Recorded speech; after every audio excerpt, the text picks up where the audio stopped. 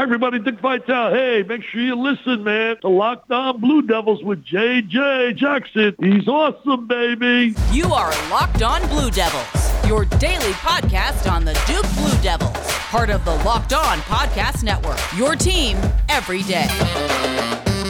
Hello, everybody, and welcome into another episode of the Locked On Blue Devils podcast. My name is J.J. Jackson. It's so great to have you here with us on this Wednesday, May 3rd, 2023. Hope that you're doing well as we're going to continue our end-of-year review series on today's show. We'll talk about a couple of transfers this past year for Duke basketball and Ryan Young and Jacob Grandison. My buddy Josh Cox from Duke Football Talks Section 17 podcast will be with me to co-pilot our episode here today. If you haven't done so already, please be sure to follow and subscribe to Locked On Blue Devils for free wherever you get your podcasts. We're available each and every day. Leave us a 5-star rating and written review, as your support for Locked On Blue Devils means the absolute world to us. If you haven't done so already, please be sure to follow us on Twitter at @LO_Blue Devils. I'm on Twitter at _JJ_Jackson_. Without further ado, let me bring on my good pal Josh Cox, who joins us here on the program today. And Josh, here we are in the month of May, and we're always able to find ways to kind of look back at this Duke basketball season. Well, yeah, and a season that was, impacted by these transfers, and in positive ways. And so, obviously, it's kind of something new to Duke basketball. Over the years, have not taken many transfers. We can count them pretty much. But now it's the new wave of college athletics. And so, yeah, Jacob and Ryan both had good seasons. I'm looking forward to talking about it. Yeah, got to come over to Duke and be a part of an ACC tournament championship winning team. I mean, both these guys had experience elsewhere in the college basketball world. At the conclusion of the show today, we'll talk about a couple of the transfers that have made an impact for Duke over the last decade or so. But it's got to be something from the outside, knowing the Duke basketball brand. I mean, if you're in college basketball, you're well aware of what Duke is, and then getting to transfer and be a part of it yourself. Yeah, I mean, and both of those guys, played at a high level, previously in the Big Ten to Duke, but there's just something different about that. There is a step from, definitely a step from Northwestern to Duke, and a step from Illinois as well. I mean, those are both reputable schools. We love Chris Collins and what he's doing at Northwestern, but at the end of the day, there's just something different about the Duke brand and what it feels like to play in Cameron, for all your home games and whatnot. So, yeah, for sure. While they came from solid D1 programs, this was definitely something new for them. Both coming from the Big Ten and now playing for the Duke Blue Devils. We'll start with Jacob Grandison, who Duke was his third college team that he was a part of, as Grandison, of course, started at Holy Cross, then transferred to Illinois, playing in the Big Ten, and then ultimately was able to come over and transfer for Duke. When you think about Jacob Grandison's season, big picture, kind of what is your big takeaway? I think he was very helpful in some games.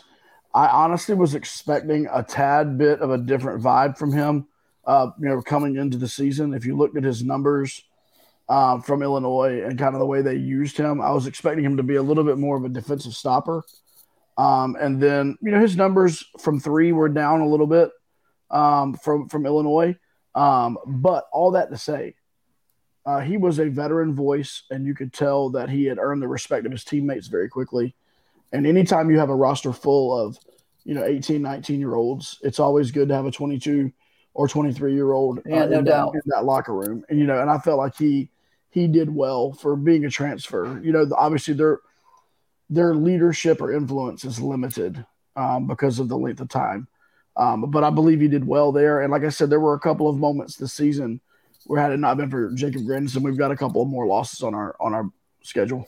Yeah, stepped up big time for Duke this year. We talked a good bit about some of the injuries that bothered Duke throughout the season. Credit to Grandison playing in all 36 games for Duke. The corner 3-point percentage is something that we were absolutely raving about with what he was able to do in college basketball. But in totality, as you mentioned, shooting 33% from 3-point range, I think we were expecting a little bit more pop. But also there were times where, to back up Jacob Grandison here a little bit, Josh, when he was on the floor, he wasn't necessarily emphasized on the offensive end, right? Sure, he passed up a couple of shots from time to time, but there were also opportunities where Duke could have gotten his shot going, and for whatever reason, the ball just didn't end up in his hands. Yeah, I mean, he shot 41% from three the previous season at Illinois with higher usage. You know what I mean? So, like, he was playing more minutes, getting more shots, shooting the ball better. So I don't know if it was just the role he had to take on. He wasn't a focal point of the offense. We know that. And he just didn't get his shots, man. At the end of the day, that's all there is to it. I mean, there were several times I can remember vividly where, you know, he had the ball in his hands with under 5 seconds to go on the shot clock, and that's not ideal Jacob Grandison territory, you know. So you're right. I'm not sure that we put him in the best situation for him to score points. So we'll see, obviously, looking back on the year that was, no more college eligibility for Jacob Grandison. Certainly happy that he was able to be a part of the Brotherhood, able to be a part of an ACC tournament championship winning team. And like you said, was asked to do certain things. There are games this season that Duke does not win if Grandison is not on the floor. So credit to him for what he was able to do. Yeah, and let's not overlook the fact that he's going to leave here with graduate credit of Duke University. You know, we kind of overlook that sometimes, but I know he's still around, finishing up his studies. And I mean, I believe Jacob probably has, if he wants it, he probably has some overseas, no doubt, you know, absolutely. Potential. But you know what? Some guys want to do that, and some guys don't want to do that. You know, moving overseas is a major step, especially. I don't know his, like, you know, relationship status and things like that. There's a lot that could go into that, right? So it'll be interesting to see where Jacob lands, if he lands in the basketball world, or he seems to be a brilliant guy and he may land elsewhere. Let's continue talking about these end-of-year reviews for transfers on Duke basketball. Ryan Young made an impact this year for the Blue Devils, and we'll have that conversation after our first time out here on today's show. Locked On Blue Devils here today is brought to you by our friends over at Built Bar. This is, I got to say it, America's best tasting protein bar that you're going to find out there. If you're looking for a delicious snack, but you don't want all the sugar and calories, then you need to be trying Built Bar. It's healthy and tastes amazing. And the best part, these bars are covered in 100% real chocolate. Only 130 calories, 4 grams of sugar with a whopping 17 grams of protein. Go try out my favorite flavor, cookies and cream. And they're now available at your local Walmart or Sam's Club, while you can still get those specialty flavors online at Built.com. That's right. Head to your nearest Walmart today, walk to the pharmacy section, and grab yourself a box of Built Bars. You can pick up a 4-bar box of cookies and cream, double chocolate bar, and coconut puff. And if you're close to a Sam's Club, run in and grab their 13-bar box with our hit flavors, brownie batter puff, churro puff, and so much more. Built Bar is a proud sponsor of Locked On Blue Devils.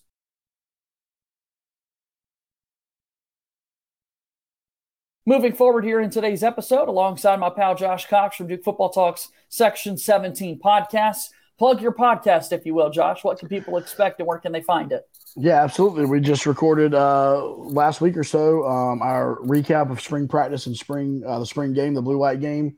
We take a deep dive into Duke football. We're going to bring you some content throughout this offseason with some interviews, looking to get athletic director Nina King back on hopefully this summer.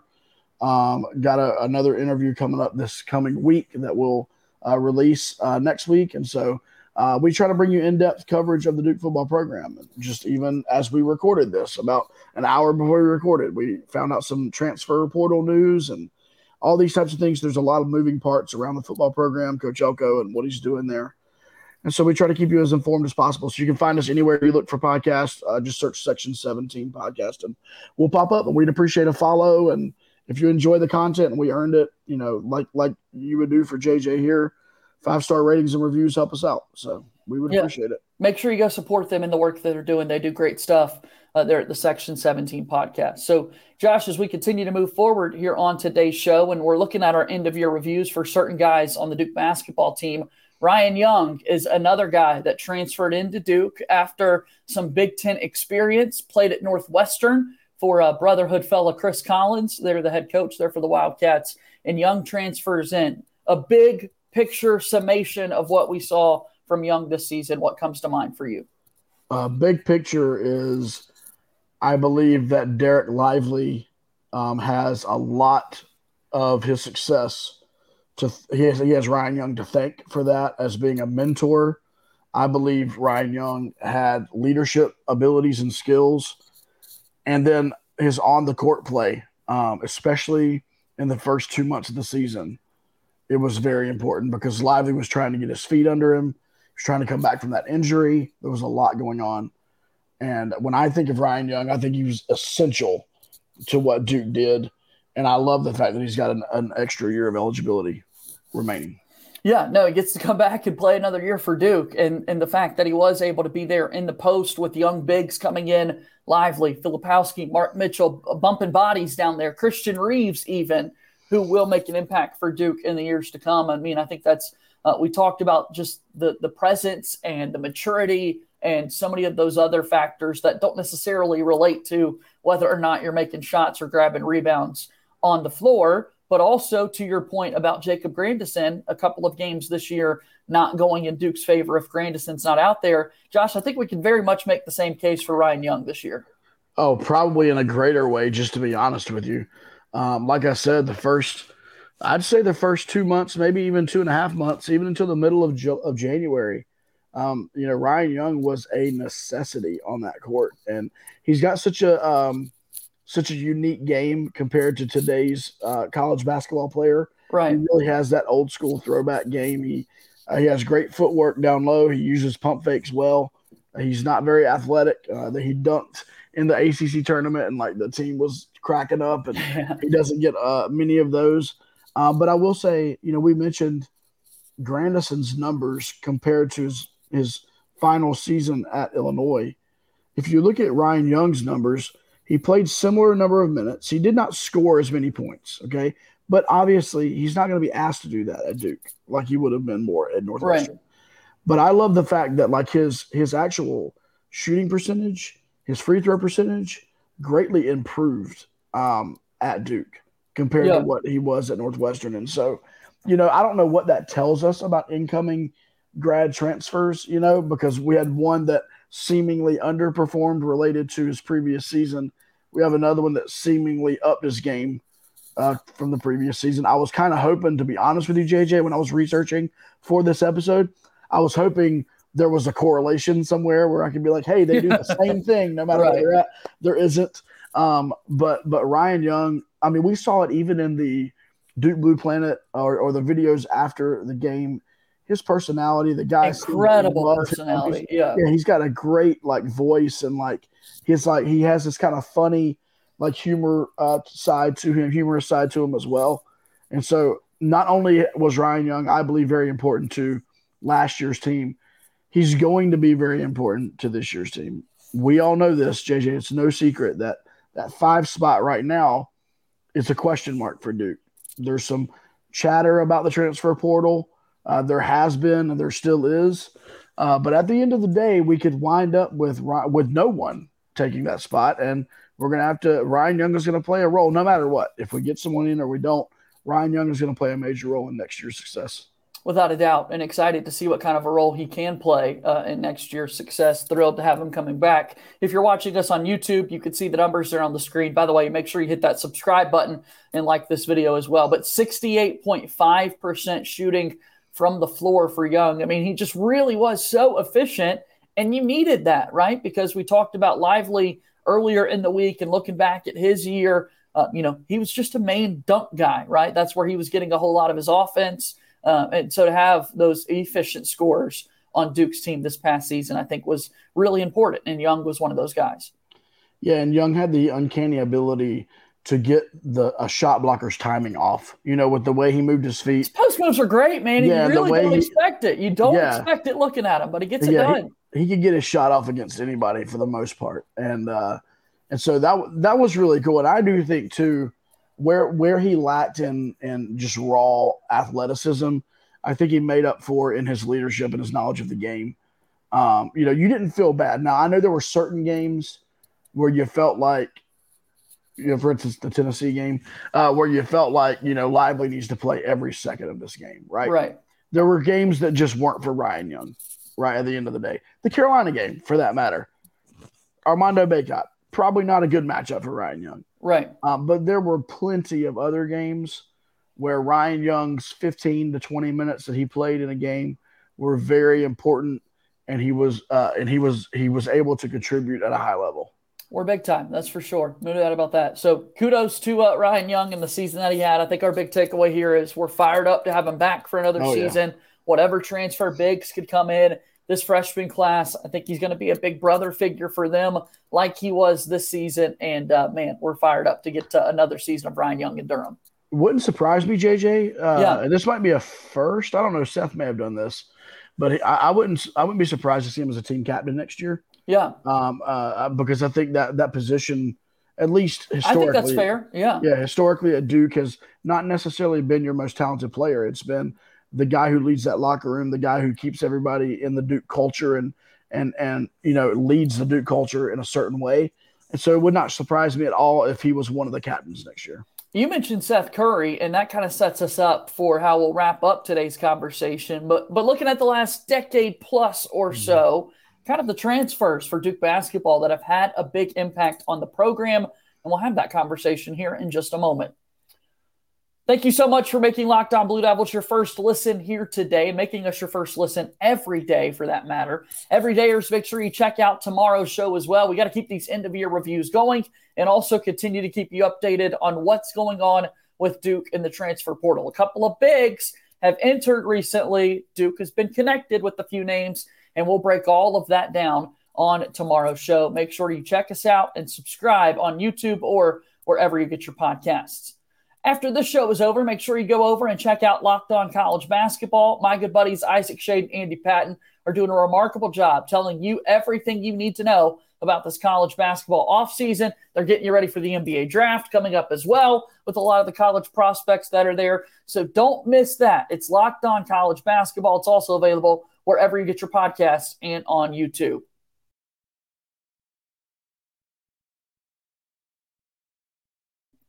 Final few moments here of today's episode of Locked On Blue Devils. JJ Jackson alongside my pal Josh Cox from Duke Football Talks Section 17 podcast. All right, so we talked about transfers today. We talked about Ryan Young and Jacob Grandison, and just a thought exercise for Duke fans out there who can add to our conversation here in the comments below on YouTube. What have been significant transfers to stand out for Duke in recent memory and that sort of thing, Josh? So I'll turn the floor over to you with some names that come to mind. Yeah, I mean, we already mentioned Seth Curry, and Seth, obviously Steph's brother and kind of still is. I mean, and that's just fair. I mean, this is an NBA podcast, but arguably one of the most incredible performances ever in that Game 7 against the Kings. But Seth played his first season at Liberty University. And I think averaged right at 20 points a game, and as a true freshman, and kind of realized he was, ready for something bigger. And led the entire country in freshman scores that season. Yeah, and then he comes into Duke, and I mean, really turns into that exactly what you would have thought. I mean, he shot the ball incredibly well. I'll never forget that he was the guy in the corner when the Austin Rivers shot the UNC shot, and calling for the ball in the corner there. And probably most Duke fans would have been like, yeah, please get the ball to the corner to Seth. No doubt. But Seth, I mean, he stands out to me as, I would say, probably the most decorated and successful transfer. I think if you want to go second to that, you're looking at Rodney Hood. Those are two guys who came to Duke as transfers and then went to the league. Yeah. So if you want to look at it that way, Rodney Hood came in, man, smooth as silk, lefty, and, came in during a time when, he was definitely needed in that rotation. So those two guys, Curry and Rodney Hood, are the kind of the first two that jump off the plate for me. No, for sure. I think that's fair to say. And obviously we're looking back to, the 2010s era or so. There were transfers prior to that, but just thinking in recent memory, what it's kind of looked like. You look at Curry, 3 seasons playing for Duke, as opposed to just these 1-year runs that we've had with a lot of people. His transfer season was also during a time where players had to sit out a full year without playing. That was the year that Duke won the national championship. So Curry was, in fact, a part of a national championship team even though he wasn't able to play in any game, but he's practicing each and every day, and then had just 3 absolutely terrific seasons there for Duke. Rodney Hood, another name you mentioned, who started his career at Mississippi State, played 1 year there for the Bulldogs, and we only got 1 year of Rodney Hood at Duke in a season where he teamed up with Jabari Parker and was an excellent player for Duke and turned into a first-round pick. I think we wish we would have had a little bit more time with Rodney Hood there in Durham.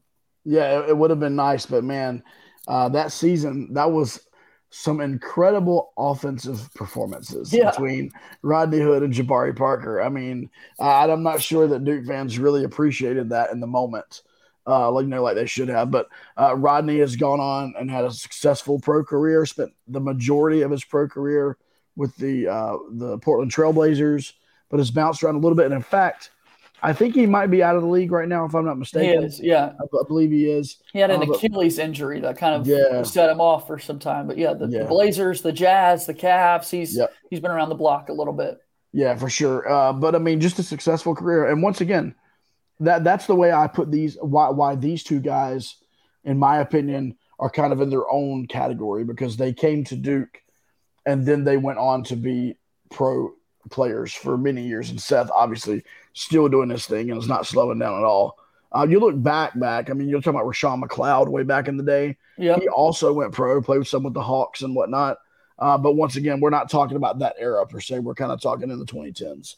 So I think these two guys stand out for sure. Yeah. Last year's team in the Final Four run had Theo John, who comes over from Marquette. I think in so many ways, Duke's toughness a season ago was so beneficial for Paulo Banchero to be there. Theo John just finished up his first year in pro ball playing with the Capital City Go-Go, which is an awesome G League team name. Yes, they're for the Washington Wizards. But Theo John is a name that actually was able to play on the floor. I'll shout out some names here in a moment, but these are also guys that actually made a big impact on the floor for Duke. I don't think there's been a transfer that won the fan base over as quickly as Theo John.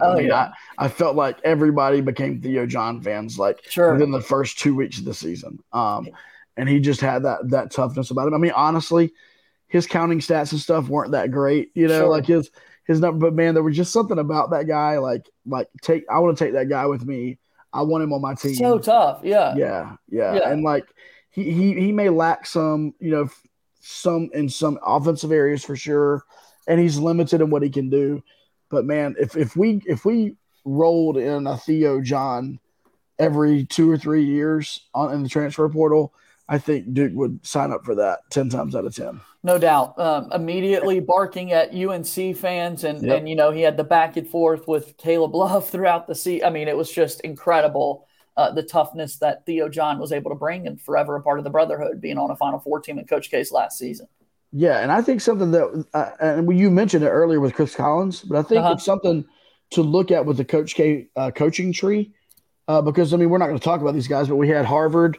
We had a Harvard transfer this past year from Tommy Amaker, and then the Theo John was a Chris Wojciechowski, no longer there, but was there, and he was his coach and recruited him and brought him in. Yeah. So I do think there's something to be said for that. I mean, as Duke guys are kind of connected in different ways throughout the country, now that the transfer portal is what it is, if you're a coach and you have a guy leaving, it's an easy phone call for those coaches. You can help him. Exactly. You can help him get to a place like Duke if he fits.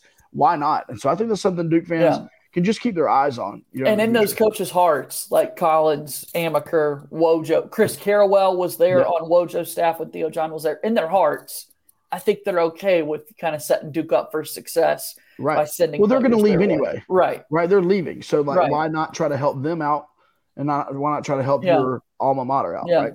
So Theo John, a big-time contributor for Duke in the toughness category and just rebounding and everything that he was able to do a season ago on that Final Four team. You mentioned Cale Catchings from Harvard. Max Johns comes over, another Ivy League guy this year. Yeah. Bates Jones was a scholarship player for Duke that came over from Davidson. Of course, Daniel Jones' younger brother. Patrick Tape, remember, transferred in and played for Duke from San Francisco here in recent memory. So, a couple of guys making the impact there for the Blue Devils, or went to San Francisco after Duke, came over from blanking on where he came from, but yeah. Who was it? Patrick Tape. Oh, man, I forget where Was he it came Columbia? from. I think it was. It may have been. Yeah, who knows? May have been. Shout out him, whatever he's up to. I was about to say, in 3 years, he'll be the guy that's like, let's talk about grad transfers that we forgot. Patrick. I love that. Well, Josh, thanks for the time today, man. It's always great to see you.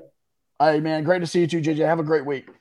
Go check out the Section 17 podcast, support their work. And thanks so much for watching Locked On Blue Devils here today, your one-stop shop for everything going on in the life of Duke athletics. That's going to do it for today's show. As always, go Duke. I'll talk to you tomorrow. My name is JJ Jackson. Thank you, and good day.